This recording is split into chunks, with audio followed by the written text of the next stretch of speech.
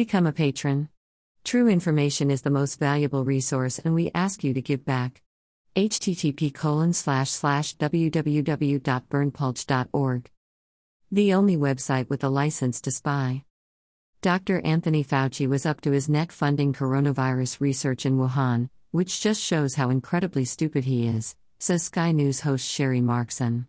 Ms. MARKSON has been investigating Anthony Fauci's involvement in funding the Wuhan Institute of Virology and discovered his agency had funded 60 projects at the Wuhan laboratory.